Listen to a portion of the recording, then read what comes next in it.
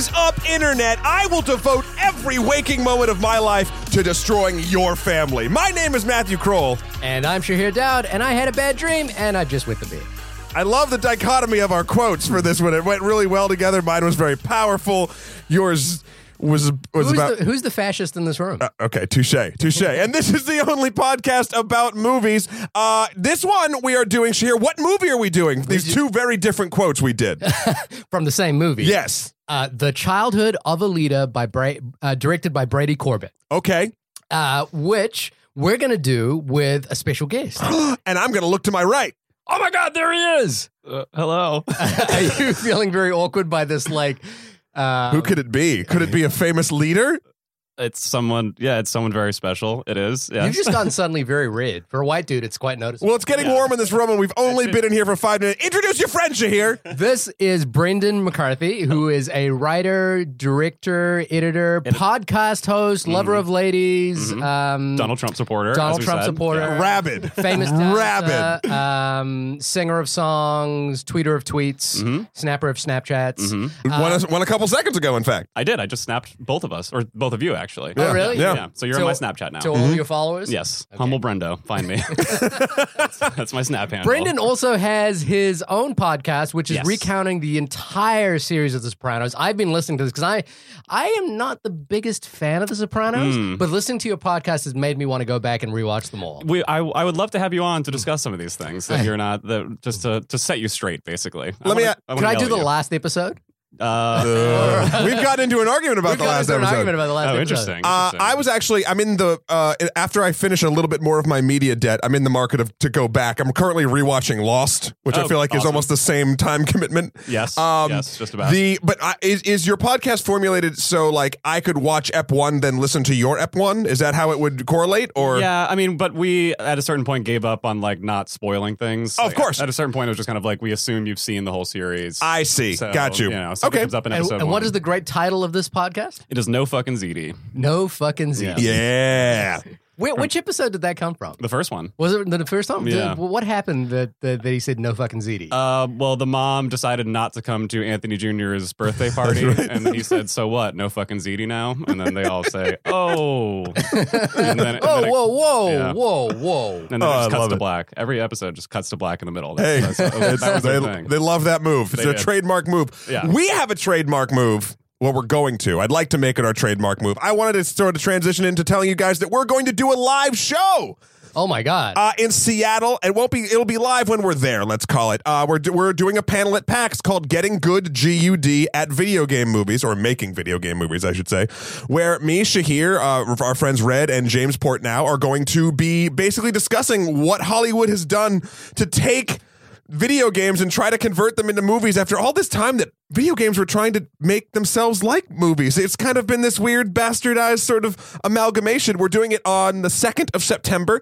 I believe it's 6 o'clock at the Sphinx Theater at the PAX, at the big old PAX show. It's going to be exciting. Brendan, are you a video gamer or? Not really. I'm definitely one of the people who like to watch people play video games, though. Do you watch Twitch at all? No, sometimes I have. I'm not, but I don't know. I'm scared if I got a system that I wouldn't get anything else in my life done ever. That's probably fair. Do you like are there video game movies that you like? Like, are you a Lara Croft Tomb Raider? When I was a prepubescent boy or an adolescent boy, I was very much into Lara Croft. Yeah. Oh, really? Yeah. Like last year. Yeah. Brendan's very, very young. Yeah. It's very strange. We have to remember not to swear in the room. While Please don't. Yes. We'll get his parents are right outside the door. Yeah. Guys, if you're enjoying our witty banter and enjoying our review, don't call our banter witty. Oh, it's not witty? I just don't like calling. It's very uncouth to call out your own witty banter. Shahir. If you're enjoying our painful and awkward banter, you can reach us at onlymoviepodcast@gmail.com and hit us up on Twitter at onlymoviepod. This movie has been a special request from listener Jacob, who has been active on our Facebook page. Hey, Jacob, thanks for calling out this movie for us. Yeah, thank you, Jacob. Jacob, this is actually very cool because it's not only a request, but it's also a newer film. So we're putting it in our newer film slot, even though it's a request. So it's not going to be a Wednesday. It's going to be a Friday, or it's a Monday, or whatever the fuck we're doing. It's going to be good. Jacob is really pointing me to a lot of things on the internet that I haven't seen yet. Particularly, I had seen this trailer before he pointed it out, but he was the one who said we should do this. Okay, and I was kind of excited about it because I think from the trailer it's an interesting looking film. Jacob's also had some really great input onto DVD and media buying. We had a conversation a while back. I lurked in that conversation for a while. He showed me some. So apparently South Korea is the place that is making collectible Blu-rays and steelbooks for days. Yeah, so I was really interested in that, and this goes into my whole new Criterion Corner thing. Stay tuned for that. Again. We all know it's Matt's favorite thing. I love it. But yeah, so again, thanks, Jacob, for pointing this film out, and on with the review, gentlemen. Yes. So, The Childhood of a Leader. It's about your son, Shahir. I know. I was watching this kind of thinking about my son the whole time, going, this is how it's going to go. I mean, if you were in the ends of World War I? In France in the end of World War II. Just like your life. Yeah, I think this is pretty much me. So the IMDb synopsis is, this chilling fable about the rise... There's a B in there. There's a B in there? IMDb. You said IMDb synopsis is. The Internet Movie Data synopsis is. I like D. Synopsis is. The chilling fable about the rise of fascism in the 20th century tells the story of a young American boy living in France in 1918 whose father is working for the U.S. government on the creation of the Treaty of Versailles. What he witnesses helps him mold his beliefs, and we witness the birth of a terrifying ego, much like Matt Kroll on this episode.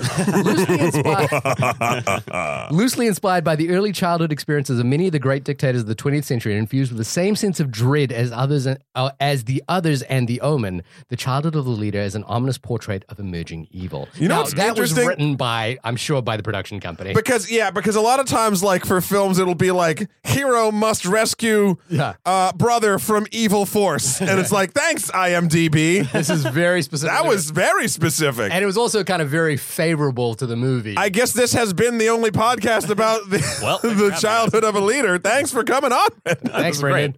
And this was directed by Brady Corbett, who is an actor who I've been watching and been interested in for a while. He is loosely part of a collective in New York called Borderline Films, which has done films like Martha, Macy, May Marlene, Simon Killer, After School, which is excellent.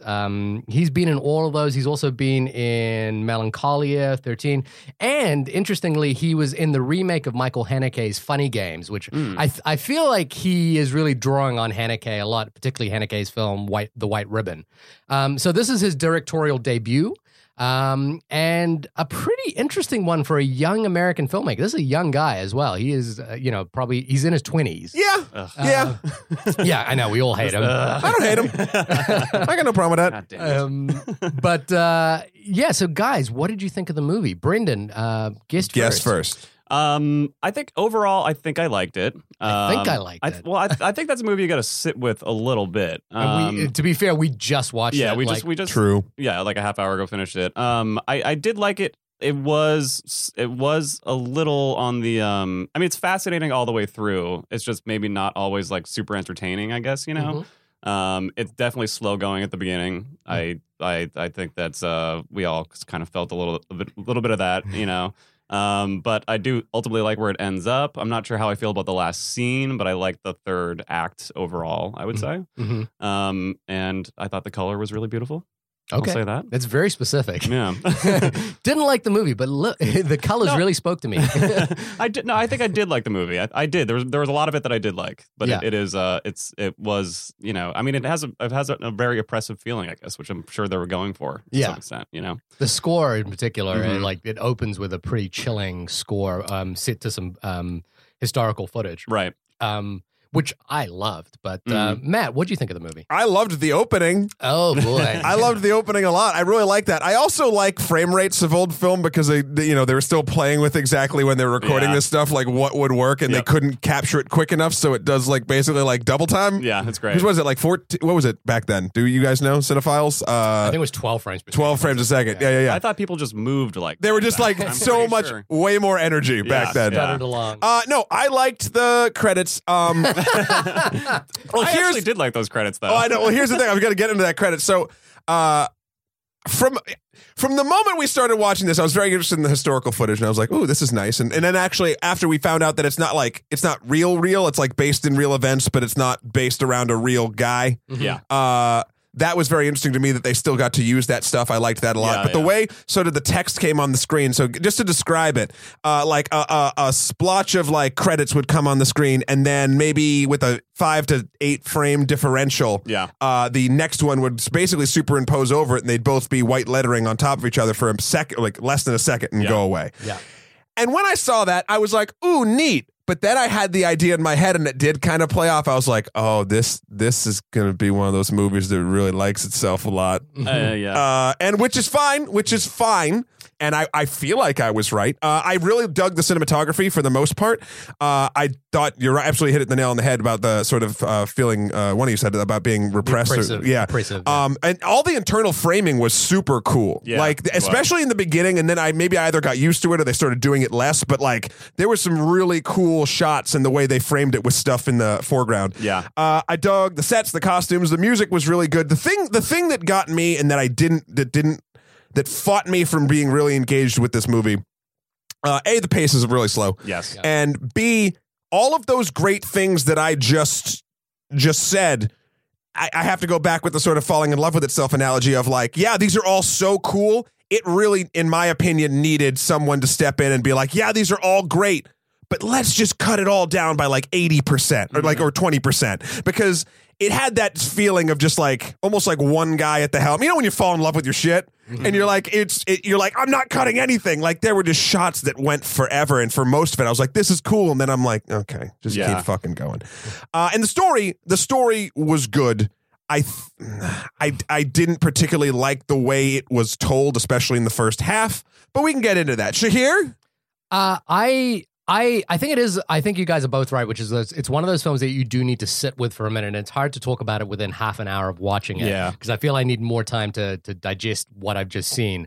I do like this kind of, it's not experimentation, but a sense of like still pacing, you know, like where a film like takes its time to set itself up. And I felt like, but that said, the opening couple of scenes with Liam Cunningham and Robert Pattinson, where they're sitting around a pool table talking about the history of, what's happening in the world right now, I did feel was kind of awkwardly paced, and kind of made me go, ooh, yeah, this conversation could really be trimmed down, and I really wanted to see where the child was going to come into all of this. Now, it's an interesting film because basically you can tell from the title, The Childhood of Alita, that the film is attempting to seek either correlation or causation between the events of this child's life into what he will eventually become. Yeah. And I'm not that well versed on Jean-Paul Sartre. Sartre, sorry. I can't do it either.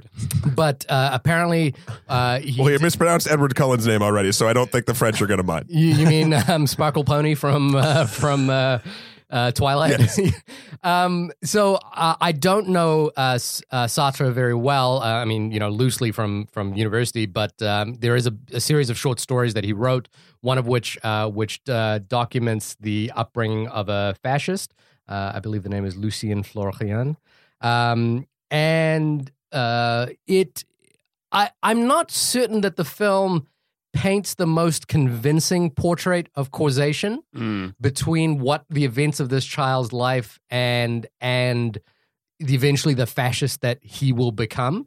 Agreed. But I think the thing that's difficult about that is that if you go, I didn't know what the film was about, and from the title you can glean, and so everything that the child does becomes front loaded with how is this going to relate to him when he gets older? How is this going to how is this a demonstration of a child who is going to eventually become some kind of monster?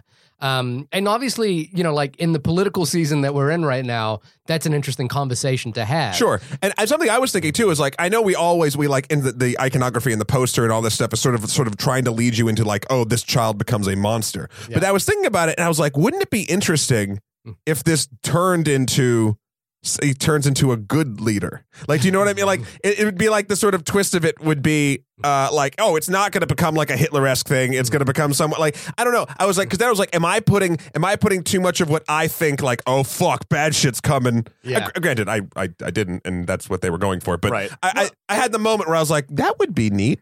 And so to that end, I think the way that the film kind of doesn't directly set up, correlative events. It doesn't, he's not out there like killing animals or something like that, and that's the like he's a monster from the get go. It's more that there are certain little moments in his life that you could certainly point to some sort of dissociative quality. And then there's something that I always think is really interesting, which is that families that have wealth tend to, in cases where they have servants and people that look after the house, tend to value certain people over other people. So guests of the house are more valued than the people that actually work in the house, which is something that happens in this film. And I think, and I do have a personal belief that a child seeing that kind of division between people, that becomes formative in their growth and development. Yeah, and I think that this film kind of plays on that. It's something that again we saw in Michael Haneke's The White Ribbon. It's something we see in The Rules of the Game, the Renoir film. And it's also something we see in Gosford Park, the Robert Altman film. To be honest, I think that's that sort of getting into like what causes him to become the bad guy at the end, right? Yeah. That difference that you just described is really, to me, I don't know if maybe I'm even saying too much about my childhood. That's the only real like thing I could see sort of affecting him in such an adverse way that makes him become this giant like a totalitarian leader person that happens at the end. Because like, I mean, let's step through here and please disagree with me because I would love to be turned on this. The kid, first of all, I just got to put this out there. I didn't particularly like the kid who played the little kid, the leader, the Prescott, I guess it was his name, right? Yeah. He had one look. He had one look, and it was sort of like that chin down, eyes up. Slightly Damien from The Omen. Yeah. So I felt like it was a little heavy-handed in that. So I never felt like there was a transformation. Like the first thing we're introduced, and this is, I guess we're getting into spoilers, but it's the very beginning of the movie. He's in a play at church, and afterward he runs outside behind a wall and throws rocks at the parishioners as they're leaving. Mm-hmm. Okay. The film is structured, for those who, first off, go and watch the film. It's available on VOD. Watch it right now. But the film is structured around 3 tantrums, like the first, the second, and the third tantrum. Right. And they're really interestingly done. With funny subtitles. And this first tantrum is the throwing of the rocks at the parishioners. So, like, little kids, I did stupid shit when I was little. Like, there was a thing back at home, and like there would be we'd like throw rocks off this cliff, not like aiming at anything in particular, but like there was a highway right there. There was a bunch of like being dicks. Yeah, and like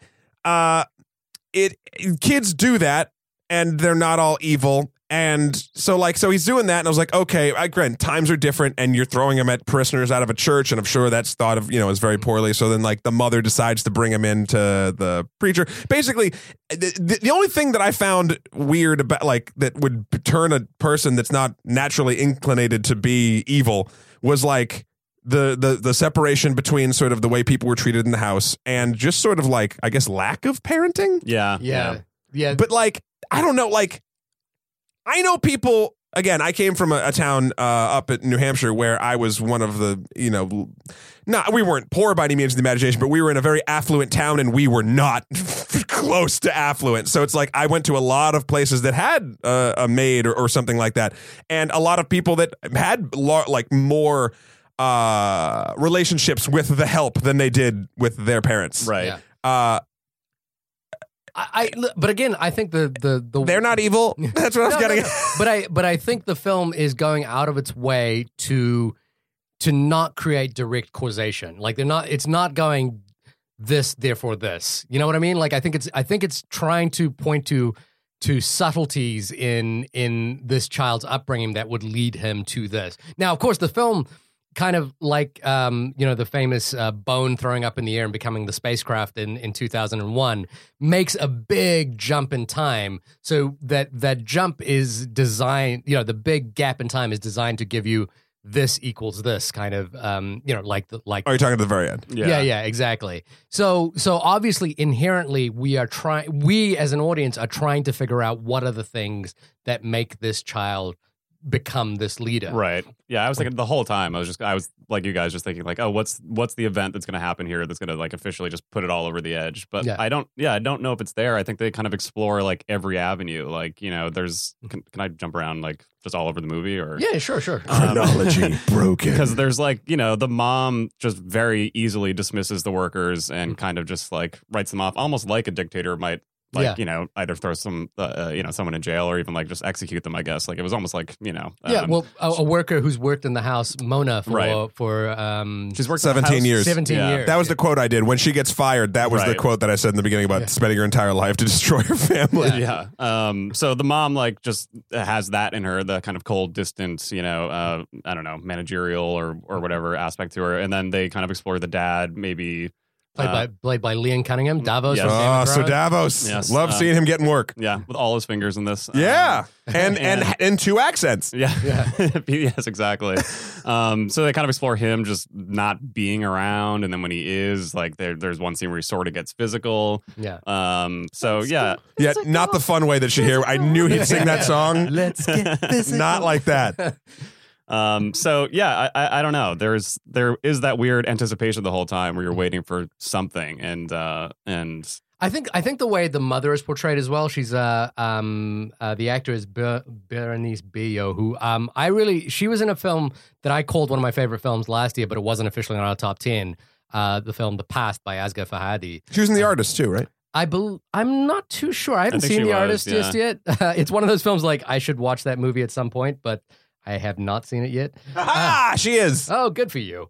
I see The Past and too, A right Knight's there. Tale. Ooh, who's she in A Knight's Tale? Christina. The late great Heath Ledger. Oh, I love that movie. So the coldness is with which the mother treats the help, and I think there's this film deals with interesting psychology, like mirrored psychology. There's this thing where the mother looks a lot like the young French teacher, but an older version of her. The film kind of hints at some subtle jealousy. Mm-hmm. Like even there's a conversation where the mother talks to the French teacher as she dismisses her as well, and talks about how if you want to live a life that's going to be great, and do the things that you want to do, don't get married and don't have children. Right. So I think the film is really going with such a heavy title. And with the intertitles themselves are also a little heavy-handed. The first one is The First Tantrum, a sign of things to come. Yeah. I chuckled at every subtitle, and I know they weren't meant to be, but I was like, they are heavy-handed titles. But I think the film itself, the narrative itself, goes out of its way to try and find subtle cues. The third one was like Enter the Dragon. What was it? Something the Dragon? It's a dragon. It's a dragon. That's a dragon. I don't know. And I was thinking to myself, if there's not a fucking dragon, like a legit dragon, I'm going to be pissed off. You think Davos? So Davos is calling, bringing Khaleesi over. Yeah. No. I just think. But the other side of this is that the subtle cues can be frustrating as a narrative experience. It is I did certainly in the first act feel like, whoa, this is really. Yeah, this could be cut down and this could be trimmed down. Then again, part of me does. I like seeing a young filmmaker, and this is his first film. Like, this is not the kind of first film that you see from a 27-year-old who's like, who acts in Hollywood movies right now. No, but at the same time, what was the there was a taste of things to come, or what was it? A taste of things. Taste of things to come. Well, no shit. It's the first. You're labeling your chapters like the first tantrum 1 or the first tantrum. It's like, oh, so there's going to be more. There's going to be chapters. Cool, I got it. And then it's like a taste of things to come. I mean, I think there's a certain. I felt like there was a certain irony in the way that those titles were played out. And again, because this actor has worked with Lars von Trier and Michael Haneke, I feel like he's drawing on the way that those two filmmakers in particular are renowned structuralists when it comes to film. They split their films up into chapters. They know. I love chapters. I'm not shitting on chapters. No, but they're playful with that idea as well. I mean, you can look at the early films of Lars von Trier. This didn't feel playful, like though. Zentropa, which uses chapters. Right. This didn't feel playful. Even like Tarantino turns his chapters sort of playful. Like this felt like, all right, here we go. Chapter 1, good. Oh. And for the cheap seats, it's really about this. And you're like, oh. But that's what I'm saying is I don't think the chapter headings gave away what actually happened in that sequence. Yeah. No, they don't give it away, but look, they're called tantrums. You know, it's a bad thing that's going to happen, right? Yeah. So you don't need another obscure reference to what's going to, like, I get it. Like, let's get to, like, I don't know. It rubbed me kind of wrong. Yeah, I felt when we were watching it that you were like, oh, part of me, and there's a certain dread in my head at the end of this film, which I was like, I know we're gonna need like a real conclusion here, or Matt's gonna go all lobster on me again. That's true. I know, and I will say, yay conclusion. Mm-hmm. There is a conclusion, and I want to talk about that sort of at the conclusion of the episode.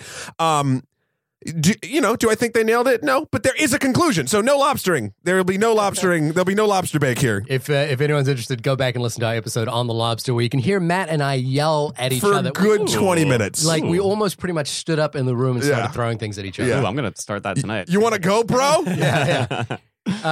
So that's my point of view on it. Before we get into spoilers, is there any other thoughts that people had about, like whether I think, Matt, you've kind of articulated it already, whether the film, really painted you a convincing portrait of the journey from child to leader. I don't think it did. I think it was interesting. Mm-hmm. I think it's an excellent attempt at it. Yeah. I think something, and hopefully throughout the conversation that we're going to have, maybe we can pinpoint what it is that I feel like it's missing. Because I can't, that's how, okay, I feel like I've been shitting on it. That's how kind of good it is I feel like the fault, this is a weird thing. I don't think I've ever said this on the show. I feel like the fault for me not liking it is in me almost, and not quite the filmmaker. Yeah, I know what you mean, which is a strange sentence to say. Yeah. And then you could do snake eating its own tail. Well, like, of course, if the film failed you, it's not you failing the film. You're witnessing a thing. I don't know. It's a weird line. So that's, I don't know. I wouldn't hold it against yourself. I agree. I sort of felt the same way. I was like, maybe I am missing something here, but I don't think it's us. Okay. When we talk specifically about the end too, like there's something I'll talk about there. Where I like really hit home that it's shot well, it looks cool, but like there's quite literally like physical distance in this one scene at the end that was like almost too much for me to take. I was like, it just like there's a huge distance in the movie. Yeah, I agree. I do think like, and so what I like is that this is a young filmmaker trying something very. I like that it's an attempt. Yeah. And I do think that, on the other end of the spectrum is Michael Haneke, whose films Cachet, Hidden, and The White Ribbon, I think really do explore this same subject with a degree of precision that isn't quite in this film, but they're two different filmmakers as well. Yeah. But again, I don't see too many movies like this, especially from a 27-year-old dude. Yeah, I mean, he'll learn that skill of learning what to cut, and the whole like kill your darlings thing. I feel like just takes time. But I also kind of think that like again, this is the film he wanted to make, and I feel, and I'm kind of like, kudos to you. Yeah. Like do you? And I think I mean, the difference is, we can give him props all day. Are you going to watch it again? I might. I mean, a normal person is a normal person going to watch it again. I'm not. Even, and that's the thing, even with me feeling like maybe I failed and the film had a thing, it didn't grab, it's not like one of those things where I'm like, well, if I watch it again, I'll get it. Yeah. Like that maybe that's what it is. It didn't grab me enough to want to understand what I was missing. Right. Even if it was my fault that I was missing it. I got to give props out to Robert Pattinson as well. Just not that he's super amazing in this film. Pattinson, whatever. You but the fucking fact that tell Edward his name correctly. Post Twilight, he has just gone out of his way to do really interesting, like, Look, really the dude's out an of actor. Yeah, the dude's a good actor, and it sucks so hard that he was nailed into that garbage. I mean, obviously you do it to yourself, but like, but we all know who he is because of that. It's interesting to me as well because I think Brady Corbett himself could have played this role. They're in the same age range, and they kind of feel like similar-ish actors. Yeah. What has Brady been in? You said it, I missed it, sorry. So Martha Macy Marmalene. Oh, those. Yeah. Sorry. And I feel as an actor, he could have done this role. So the second I saw that Edward Cullen was in this flick, when it was such a minor part, like throughout, I was like, I knew there was going to be something major with him, or maybe I was like, oh, maybe he's the lead. Like, because I was like, why is he taking this role? Why is he doing it? If you want, check out The Rover as well, where he has like a minor side role, and he's kind of amazing in it. Yeah, he's a great actor. Even and I didn't see this, but I heard good things about him in it, like that Water for Elephants movie. Yeah, and also the David Cronenberg film Cosmopolis. Yeah, like he's a good actor. Like, I like him, and he's using his power for good. You know, like he's going out and finding filmmakers who want to make interesting films. He's not just like riding off the back of Twilight and like doing more franchise movies. Yeah, that's really cool. Brendan, did you have any other thoughts before we move into spoilers? I think we've moved get into into specifics. Yeah, I feel like I need to talk about like specific scenes and stuff. But yeah. All right. So for those who haven't watched the movie, pause now, watch the movie, and join us We'll in see about 4 hours. an hour. in about 4 hours. Yeah. And after you've exhausted a ton of jump-esque scares with music cues, Return. Welcome back. welcome back. The mood of this thing too. Yeah. Mhm. Felt very horror to me. Yeah, There's a lot of horror cues, which isn't bad. I feel like it's appropriate. That score is so good. The score, It is good. but again, I have to say it's that chin down, eyes up, like little kid Omen nonsense. Anyway, sorry, we talked about It that. felt like it could be in the same universe as The Witch. Yeah, I was Yeah. thinking about that the whole time. yeah, it did. So let's see. I'm gonna butcher everyone's names, so I'm just gonna keep calling them names I know. Sir Davos Shahir, and this is Brendan. I hate you. That was a good joke, though. He does bad jokes. That was a good joke. See, and Matt tries to like pull me down by No. So we have to congratulate him when he does well. Okay, all right. So Positive reinforcement. Yes. If you want, you can just say hashtag dad jokes. That usually helps. Okay. yeah, Okay. but no, but that was good. That was really good. Am I here to like help you guys work something out? Is that? We that is in the waiver you signed. So if you don't help us during the show, you have to stay after. This isn't the I only signed that podcast under- about movies. This is the only podcast about the psychological difference between Matt and I. Yeah. There's 15 podcasts about that. No. So Sir Davos, what's his role in the government? He's an American that's working with the He's working with the Secretary of State Lansing, I believe. right. Yeah. So I think he is assisting in the drafting of the Treaty of Versailles. Yeah. But what happens through the mid-course of this film is that I believe it's Woodrow Wilson, who was the president at the time, starts disregarding their advice. So the talks for the Treaty of Versailles ends up being in the House, which I think is kind of key to. No, here's the thing. What is the child's name? Does It's anyone? Prescott. Prescott. They don't- Prescott. We only reveal that at the very end of the Yeah. film. And Yeah. the parents are just listed as the mother and the father. Yep. And Yeah. so So the discussions about the Treaty of Versailles end up taking place in the House. yeah.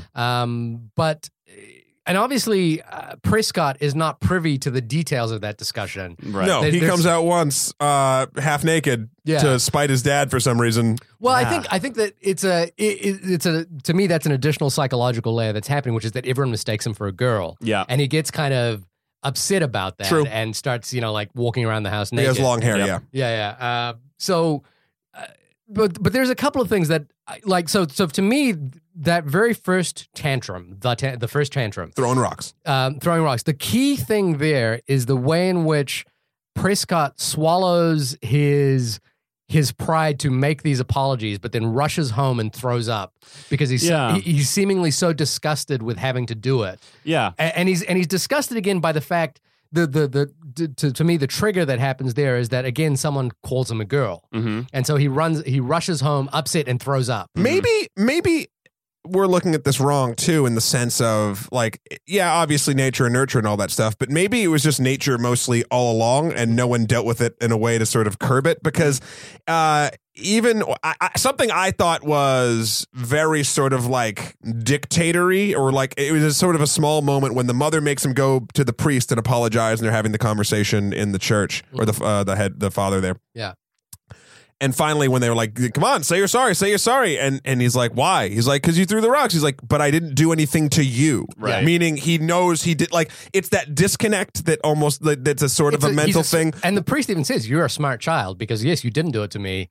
Let's go. Perhaps we should have you at the parishioner. Right. And that's what caused him to have to say all the things to, so it's like a little, and I didn't take it as like a battle of wills. It's like legitimately in his head, he's like, why am I apologizing to this guy? I didn't throw rocks at this guy. Yeah. Yeah. There's like an interesting theme of apology and forgiveness throughout the whole thing. Like the priest's sermon talks about, not mistaking forgiveness for surrendering. The whole the lion and the mouse thing is about, apologizing and forgiving. Yeah. And then I believe it's the mom who won't accept an apology from Mona, the maid. And so I noticed that all the way through, like he seems to know the words "I'm sorry," but doesn't know what they mean or care. And I think he definitely gets that from his mom. Yeah. Well, his dad's not around. I mean, the whole thing is Davos is running around until he brings his work home with him, and then he's still not really around. Yeah. Like I think he's also like, again, this is a classical heterosexual family from the 19th century that the father is off doing the work, the mother is in charge of the house. And he expects the meal to be served, and when he comes home, he expects his child to be, well dressed and pleasant, and he's not, he's not a parent who's capable, who's used to dealing with difficulties with his child. He has difficulties at work, and I think there's this interesting moment that I just liked seeing, which was that. When he is at home, the father is kind of dictatorial. He is, like the rule is this, and this. And then for the second that the treaty, the ambassadors and delegates come to the house, he is like rushing around, kind of whispering and, like very apologetically. You see that the hierarchy has changed and shifted slightly. Yeah. And I love just seeing just that little moment of him like trying to walk through the house with all these delegates behind him and whispering to his wife, about how the process is going to have to be done. Yeah. So I really like the way that the film kind of toes that line of like who's in charge and who's not in charge, and the power dynamics that happen that shift throughout the film. Well, there's a point, especially when he goes away. I think it's after the treaty's signed and Prescott sort of like locks himself in his room or in and out or whatever it sort of is. He basically takes control of the house in a weird way, like the child does. The child does. Prescott does. He just was like, nope, I'm not doing shit. I'm not doing whatever I want. Oh, French election time? Yeah, I'm good. Yeah. And then like food and whatever. And the only person that can actually get to him is Mona, the maid. I think she's the only. Yeah, she's the maternal. She is like the maternal figure that is soft to him. Like his mother is not a softened figure to him. So I think that's. And then we would be remiss for not mentioning the kind of pseudo-sexual relationship that he forms with the teacher. Yep. His French teacher, yes. French teacher. French teacher. Played by Stacey Martin. David Lee Roth will be proud. I forgot my pencil. Give me something to write on, man. No. Whoa! Down, down, down, down, down. I'm going to do it to you. Stop glaring. See, this is what Matt does. Keep going. Matt's idea of his joke is just keep going until it's funny. But the problem is if we don't stop him, it never gets funny. But I need parenting is what you're saying. There's a kind of, obviously the child is, how old do you think this boy is in this film? 8 or 9, something like that. Oh, really? I was going to say like 10 or 11. Yeah, I guess you're right. It must be a little younger. I have such a hard time. Yeah, I don't know. I don't know. You'll learn. I'll learn eventually. I'm seeing it right now, but even then, I still have trouble figuring out how old my kid is. Sometimes. Yeah. But he's 35. I have been. Here's Benjamin buttoning this shit.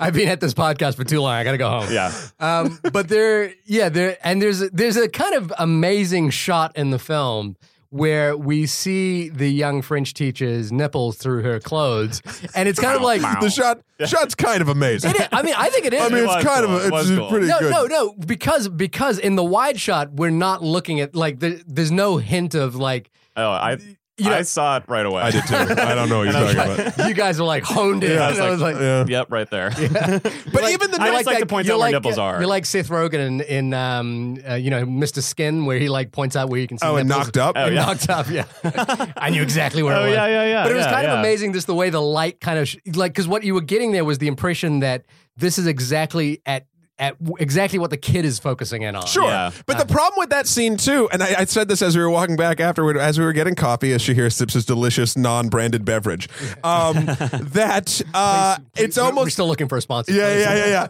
That like it was like a long shot of the sunlight coming through, and it was a beautiful shot, and it was a nice nipple, and hooray. But like... it went on too long, and I said in the walk back that it would have felt gratuitous if every shot didn't feel gratuitous, and it kind of just like was like, oh, another long shot. This one just has a nipple in it. Yeah. Like, again, I get it, and it was good. You're right, Shahir. It like punched in and it honed in, and like it had the effect for me in my lizard brain where like I stopped listening to her because you were showing me a nipple for fucking 5 hours on screen. Yeah. There's another moment of just anticipation. He later grabs her breast very quickly after. Next in the different like scene. A couple scenes later. Yeah. I thought he was going to do it right then, though. You know, I mean, like it did go on for so long, and I was like, oh, something weird is going to happen. Like now the movie's finally going to start like popping up. And she tells him to apologize, and he doesn't. Oh, he does. He does kind of at the end, but he doesn't mean it. But again, he it's doesn't the same mean kind of apology, and it's also post him walking in on his father having a moment with that teacher, which intimates that there might have been something inappropriate with the French teacher. Possibly, and it's kind of parallel. You know, it's kind of hinted at as well with the fact that the teacher looks like the mother, but a younger version of her. Yeah. I feel like she wouldn't do it just from the little we see of her in the movie, but who knows? I don't know. I don't know. There's an amazing scene later on where after the father has become enraged with the child, he decides that he's going to, he walks into the mother's room and he says, perhaps we should have another child. Right, yeah. And then he's lost the inclination halfway through. Oh, no, I have the quote. It was going to be one of the ones I said. It was, where is it? It's like the notion's gone. The notion, yeah. He's like literally like borderline rape. And then he's like, I'm leaving. I've lost the notion. And you're like, thanks, Sir Davos. Yeah. But that goes back to what you were saying, though. Like, he just kind of looks at her as like a child rearing machine. Right. Where it's kind of like, I want another child. Like, let's do this. She's like, no. I don't understand why he wants another child. Unless I didn't get the motivation for that either. Like, oh, this one, you know what I was thinking? At first I was like, oh, because this one's so fucking crazy. Like, he wants a different one. But he says a daughter, which I thought was maybe, I don't know, time-wise, but like, wouldn't he want, I thought he wanted a replacement for his son. So I figured he'd want another son. But this time he's like, we could have a daughter and like, da-da-da-da. Yeah. And I was like, oh, okay, well, he's a forward-thinking kind of asshole. I don't know. I did. It just sort of, I don't know. Yeah, I'm not sure what happens right before that with the son. Is that like around the time of the naked tantrum? Or it is around the time. It's after, because he leaves again once everyone's leaving. So I thought the same thing, though. I was like, oh, he clearly is just like wants to try again. Like, let's get it right this time. Yeah. Which is basically why every parent has a second child. Right, yeah. But yeah, and then so the first tantrum is him having to apologize for the rocks. The second tantrum, I thought the tantrum was the rocks. It was the rocks, but I wonder if like the throwing. I thought it was the throwing up because I think the tantrums ends the chapters. Like I mean it could be the tantrum in effect. I don't know. Yeah. But to me, the throwing up was kind of the key thing there, which is that he apologizes but hates the apology. Sure. Right. Then the second tantrum is in the house where. He's again called a girl, and he does this interesting thing, which is that the young boy holds himself up in a room and locks himself in there, and then studies French on his own, right? And eventually becomes manages to recite the story of the Lion and the Mouse on his own without the teacher's help. Well, I thought he did that. So we're kind of combining two things here. So the first thing, the tantrum, it was kind of a multi-part tantrum. He goes down, he's naked or has his robe open to be like, I'm a boy, haha. And then the father chases him into the room, then he decides to sort of lock himself up there. French teacher comes for his lesson. He's like, no, come back in 3 days. And that was after he touched her boob and she made him apologize even though he didn't care. Right. So I thought in my brain, when he did, basically he taught himself French and he spoke it to the teacher and the mother, and he's like, I don't need you anymore. Exactly. So he basically got her fired for making him apologize to her in a weird sort of way. Yeah, I agree. And I feel like that's actually the only like kind of true apology he gives in that whole movie. Like, I think he's for one trying to fire her, and then also to like get back in good graces with his mom. Like, oh wait, which apology do you think is the true apology? When he learns French, I mean, in a weird twisted way, like when he learns the French story and is able to recite it perfectly, like that was kind of like an offering to his mom. Like, we can both get rid of this woman. Oh, I didn't see it as that. I thought he was being vindictive to the teacher. But from that point on, that's when the mom's like, let's get you some food and some new clothes. And then suddenly they're like kind of best friends again. But until they're not. They're only best friends for like 3 seconds because she keeps locking herself in there. And then when the maid disobeys her. Oh, I thought it was, I'm thinking I have the order backwards then, because I thought they got rid of the maid first and then got rid of her. Yeah, I think that's how it happened. Did it? And then Sir Davos comes back with the fury of wrath in his eye and ends up, giving the boy a lashing that he won't soon forget, but Right. ends up breaking his arm. That scene was incredible as well, because I was just like, just the mechanics of how that scene played out, with the father ascending the stairwell, Yeah. you know, like giving this speech at the door, like breaking the door down, dragging the kid, and then you see the kid being slapped, and then you feel the break in the arm Right. happening. I was like, ooh, The only bad part about that was how he broke the door down. Does no one know how to break a door down? I see it all the time in movies. It's this fucking shoulder check garbage. You Wow. don't. Well, but now remember, this was 19th century. They might not have seen, you know, Assault on Precinct 13. I'm or just- something Yeah. at this I'm point. Was Die Hard out yet? I don't know, but like you should know how to break down a door. That's what I'm saying. It's with your foot at the lock level. Okay, that's Continue. what yeah. Okay. All right. Yeah. So to me, the correlative thing elements where the throwing, because these are the Correlative? correlative, elements. There is at the end of chapter 1 was the throwing up. The end of chapter 2 was the arm being broken. So it's these two moments where an apology or a moment of remorse is kind of Yeah. Twisted? or bisected by just another moment that flies in the face of it. Yeah. And then this leads us into our third chapter, the final chapter, the final chapter. Enter the dragon. Into the Dragon. Bruce Lee appears. Right. Kareem Abdul-Jabbar is wearing a jumpsuit. Shit goes crazy in the Yeah. house, and Quite a time jump. It was just insane. Yeah. It was 1980s. Musical number was nice. Yeah, I know. And this is where the Treaty of Versailles has been signed now. And there Party time. It's party time in Yeah, this one. finally. Can I talk about I feel like I'm going on too many tangents, but when I saw party time, I was like, fuck, early 1900s parties are creepy as shit. I know. Like, It's so drab. and I was like, is everyone like Sleep No More? Yeah. Like, is everyone like, this is this weird, like, oh, we have the fucking crank phonograph, and like that's the source of noise. Yeah. And you're just like, okay. Like, The white masks were a strange touch too. Those are all. no, but you know, it's just, well, we did see like the like some pointed black mask in the middle of the film, which I don't understand Yeah, that. That was we- bizarre. Was that the Stations of the Cross they were doing? yeah, I think so. Well, we do see them with Ash Wednesday kind of crosses. Yep. on their Right. heads. But that was a little would've bit been around before Easter. party time. Anyway, sorry. I just thought the party was weird. And then No, it just it got me was. thinking about time period and parties and like, you know, you see like stylized parties from those periods Yeah. and that's what you think they were. But this Yeah. felt very accurate. This was like, yeah.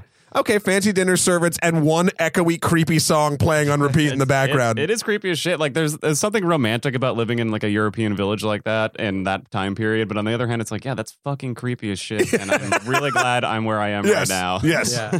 With microphones. Yes. It actually, that whole sequence with the Treaty of Versailles being signed there as well also feels. Did you guys remember that movie, The Remains of the Day, with Yeah. Anthony Hopkins and It's- basically Anthony Hopkins and Emma Thompson are butlers in a house, which Yeah. I think the decision to go into World War II happens at this house, and this butler has basically witnessing the descent into fascism. Well, I think that might be paraphrasing what actually happens in that movie. It's been a while since I saw it, but I do like this sort of study of domesticity, you know, and the study of manners that has to happen with people that have like servants and attendants, Mhm. you know, like Gosford Park as well. So I was the way in which kind of we're seeing the trickles of fascism being born through the way in which this house operates. Yes. I think was really interesting. Yeah, like the new head servant there. Yeah, You know, like who's just who is much more of a dictatorial presence. yes, and the other servants just kind of fall right in line with her. you Yeah, know? exactly. I thought that was interesting. So you know, it's not a film that's like pointing directly to causation, but I think, you know, like the more, and then this might be that factor of like having to like sit with this film for a little bit longer. Yeah. The more you think about it, the more you like that film, you let the film absorb in you. The more you can kind of see the relationship. I truly believe there are 1,000 tiny things that he did very well that like actually once, like you said, you sit with it, you realize it and whatever. The issue I have is it didn't grab me enough to, if we weren't doing a podcast about it, I wouldn't be thinking about this Yeah, shit. yeah. Right. Like if you're going to, all right, filmmakers, if you're going to outsmart me, which is not hard, if you're going to do it, make it interesting enough where I want to come back and level the playing field. Like this one, for whatever reason, didn't do it for me, even though I think a ton of work and cleverness is there, Right. Yeah. which is so strange. But let's talk about the final moment. Okay, right. So we're at the party. We're at the party. We're at the party at the tantrum. So recount us back. Recount us back. Oh, that's not the song that was playing. No. Okay. No. But someone did kick a door down. Yeah. So they're at the dinner. They're having a dinner table, and fucking Davos gets up in front of everyone. He's like, "War's over. We did it. Hooray!" He's like, "I'm not one for speeches, so my lovely wife's going to lead us in prayer." And then the mom, thinking she's doing something nice for the kid, I thought anyway, like that they like, oh well, I think that maybe he's a better public speaker than me, like because he proved himself to speak sort of the French, and he did all the stuff. Like, why don't you lead the prayer? And he's just like, nah. I don't believe in prayer anymore. Yeah. I don't believe in praying anymore. I don't believe in praying anymore. I thought that was a fuck you from the mom, big time. I there. thought it Was it? Yeah, I thought Maybe I read it wrong. I did kind of think that it was like a little bit of a moment where like she was. But why would she have been saying that? Because they were getting along again, weren't they? No, at they that weren't. point? He was pissing her off Yeah, again. She he was like, he wanted her to like sit down at this part of the table. He didn't want to do it. He was, like, she was grabbing at the back of her dress, and he was like, "We're gonna eat." She was like, "We're gonna eat soon."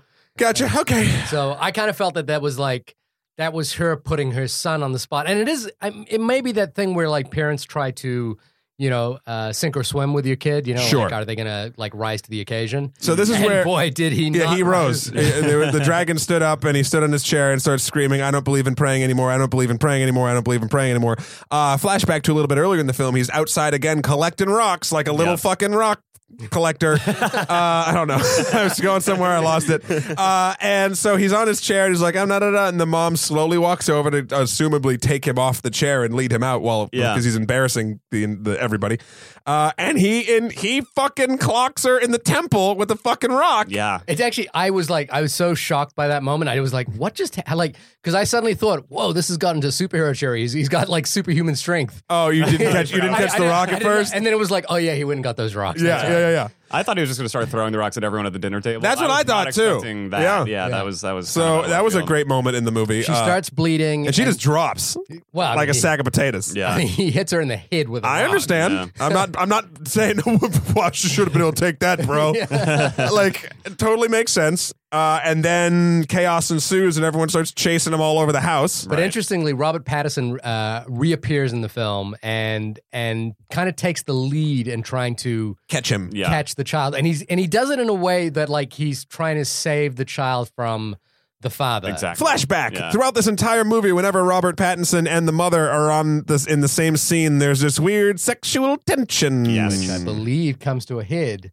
In this moment, yes. Well, it comes to a head basically in the epilogue of the film. Right. Well, right before the dad breaks his arm, he kind of walks in on the two of them being a little shady in this back. Yeah. When dad comes home, it's like Robert Pattinson's just in the house hanging out, and the mom's crying. Yeah. And like, well, we did it. We signed the treaty. That's wonderful. And it's like, wait, what the fuck? I love his line. He's like, "Oh, there's the man of the hour." Yeah. I was like, what are you doing here? Yeah. So not shady at all. Amazing. Yeah. But he is being like super caring for the child in this moment after So they catch him and they like catch him on the stairs, and there's this weird the last shot is sort of beautiful of this sort of little section where it's Robert Pattinson reaching for him at the top of the stairs. When he fell down, the camera does a 180 rotate like over the top, so you see upside down all the people staring, including the quote father, right? Davos. And I love that upside down like reveal. It's, I don't know, I just like that's what I was saying. Yeah, I like cool. that too. Yeah. So then there's is it an epilogue? What was it called? I guess it was called A New Era. A new era. Prescott the Bastard. Yes. Which, and again, it basically it harkens back to a dream that the child has of that space when he was younger. When he thought that, I had a dream and I wet the bed, which was my line from the beginning of this podcast, where he is envisioning basically a technological era, and it, like the scene opens up with this, like with the machine of politics now, which is the printing press. And we see the exact same room that he dreamed of when he was a little kid. Right. But then, like, this is what I didn't get, because this was all through this too. That long ass pullback shot where there was 4 people sitting around signing and writing shit.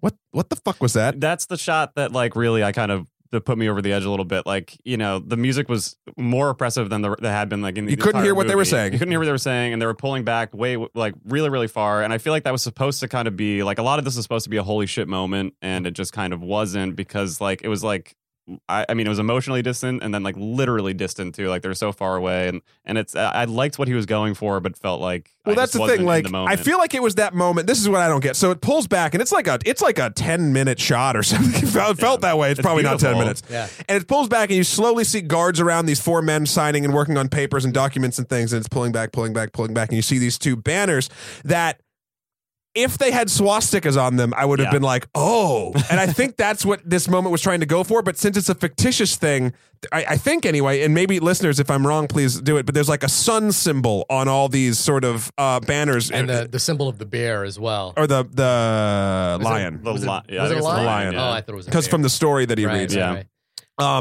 And so like then it's like them walking downstairs for 10 minutes, and then it's them walking out to a square for 10 minutes, and then they're all waiting for this guy to show up, apparently that's super important, and the car comes and there's all these guards and people loving it and da in this big square, and it turns out to be, lo and behold, Robert Pattinson with a beard and a shaved head. And at first you're like, huh? Yeah. And then you're like, oh. Prescott the Bastard. He looks like him because like it does this weird time jump. It never sort of says like, I mean, new era, you kind of get it. It's like, oh, a generation has passed. Yeah. But it's a very weird jump to make. I don't know. It felt odd and I didn't quite get it. I didn't get it until like the film ended, and I was like, oh yeah, I get it. So he gets out of the car and starts waving. We only see him for like a glimpse before the camera just spins off into crazy town. And that was stupid. The spinning was stupid, but I liked the glimpse. You know, I like the glimpse, but you could have just ended the spinning after like 3 spins. It spun for like 29 spins. Yeah. Again, I think he's I agree that this is a little long, and he's made the point, and we get it. But I do think that everything he does here is kind of beautiful. I agree. I don't think that shot was beautiful. I think that shot. I really don't. I think it was great that we caught a glimpse and we're like, oh fuck, we have that moment, and I was excited for a second. I was like, shit, and then it was like smiling, and okay. Oh, it's not. I figured to cut to black by now, and okay, it's still spinning. We're seeing light leaks a little bit through and it's spinning, and it's spinning. And if you're bored of me saying it's spinning, wait, it's not done spinning yet because it's going to keep going, and like that times 5, and like it. You could have had a powerful moment at the very end if you timed that right, and that was not timed right. I think it is, like I say, it's a little long in the tooth, but I liked everything that was going on here. I liked that long pullback to reveal the size of that room. It was kind of like the halls of power, and then we still see. But what I didn't get is the dude wasn't there. Like Bastard wasn't there. He wasn't there. So who gives a shit about we don't know anyone in that room.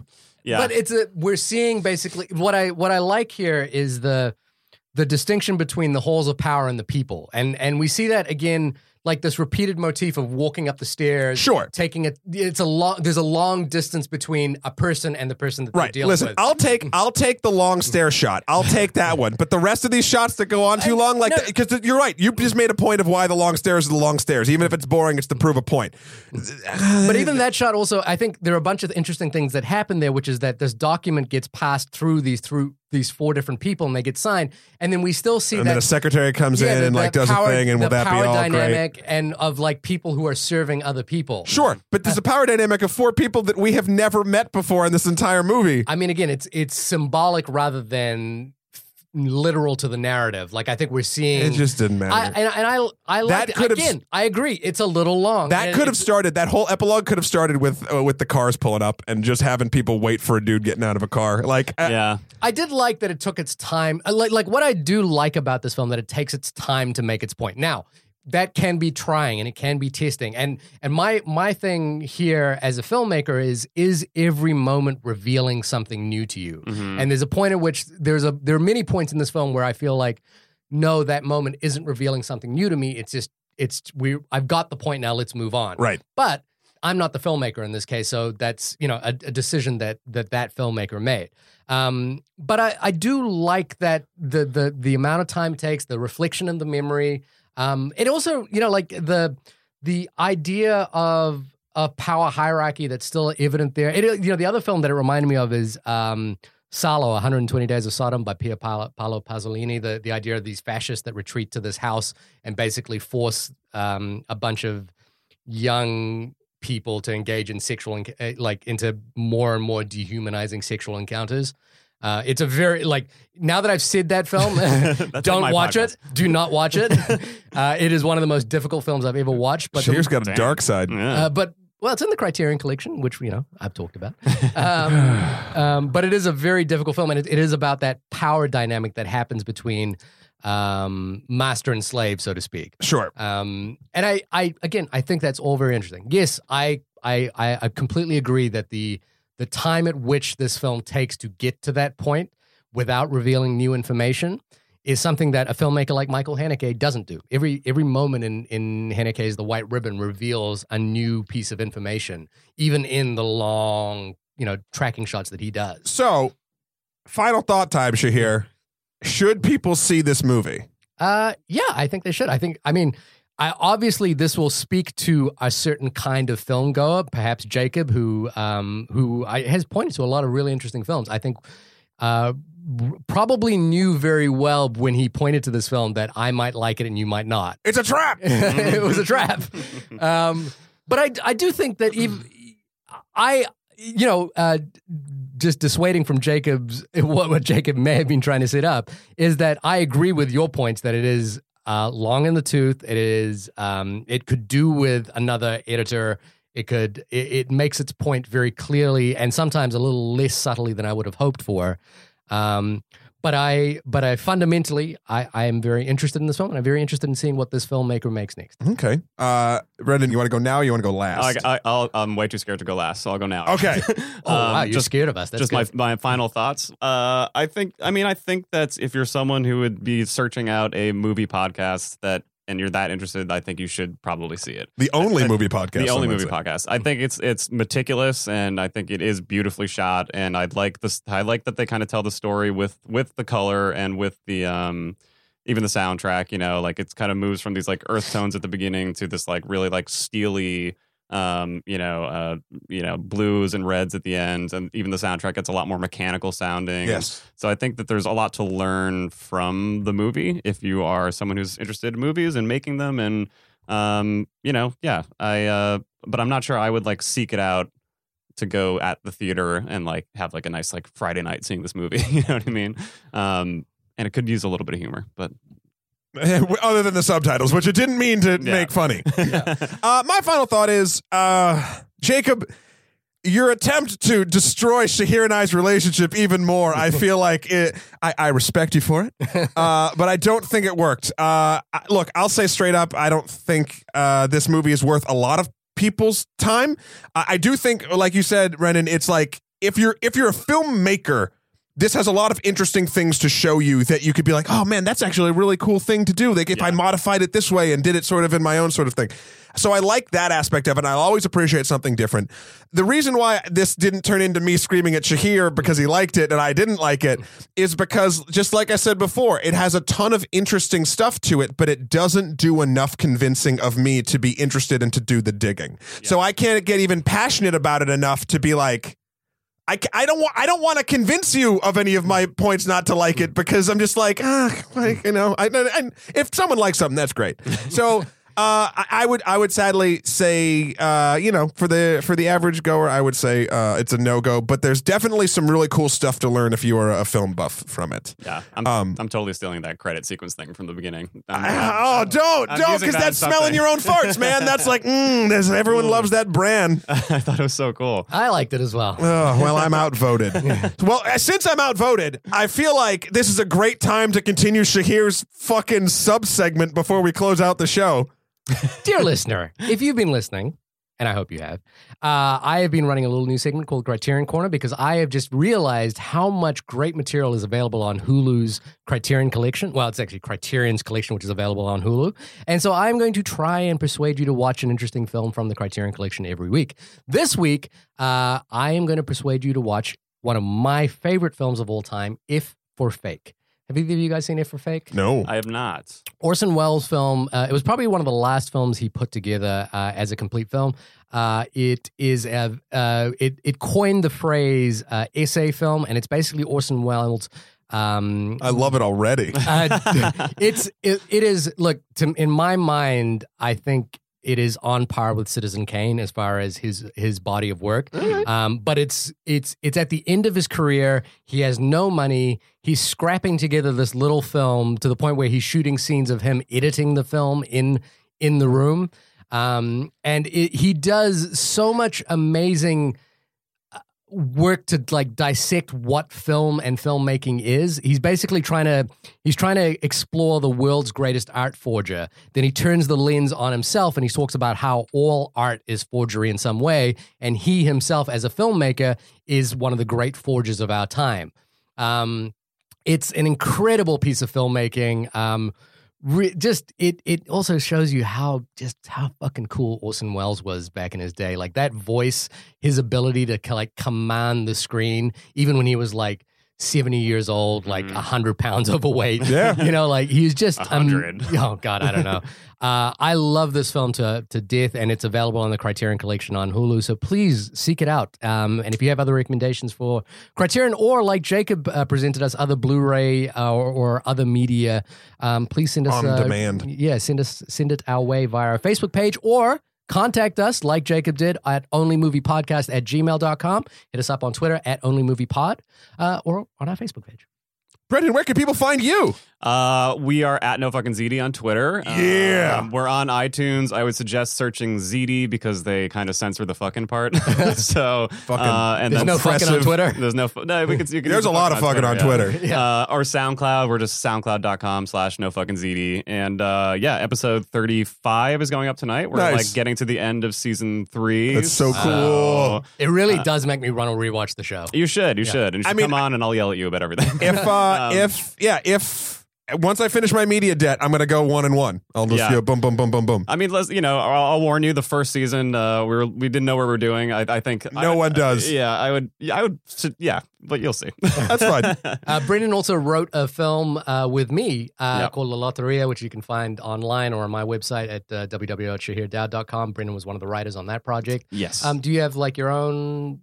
People get in touch with you directly? I'm on Twitter as well, just Brendan McCarthy. I somehow really lucked out and got on Twitter early, and I have that, so you can find. You're not even the real. Fun fact: I'm not verified, but our first episode was Mad Max Fury Road, and the writer of Mad Max Fury Road was Brendan McCarthy. I got a lot of tweets and so congratulating me. That's awesome. Being like, dude, we love the movie, and I was like, yeah, fuck yeah, sure. I also get confused with Brandon McCarthy, the baseball pitcher, and like celebrities will follow me for an hour and then unfollow me when they realize that I'm that not is great. So I'm very generic and very white. You should put that in your description. Celebrities follow me for an hour. Anyway, you can find me at Matthew Kroll, MatthewKrol.com. You can also follow me on Instagram at Skeletor, 4PREZ, or Emperor MSK on the Twitter sphere. And yeah, you can check us all out with at the PAX. Sorry, that's right. The PAX, we're going to a beautiful, wonderful gaming convention by the Penny Arcade guys. We will be September 2nd at the Sphinx Theater at 6 o'clock. We'll be talking all your Mortal Kombats, all your Lara Crofts, all your World of Warcrafts. And a couple all other your Super Mario things. Brothers. Basically, getting good GUD at making video game movies. We're going to see if we can fix Hollywood, people. But until then, this has been the only podcast about the childhood of a leader. Hooray!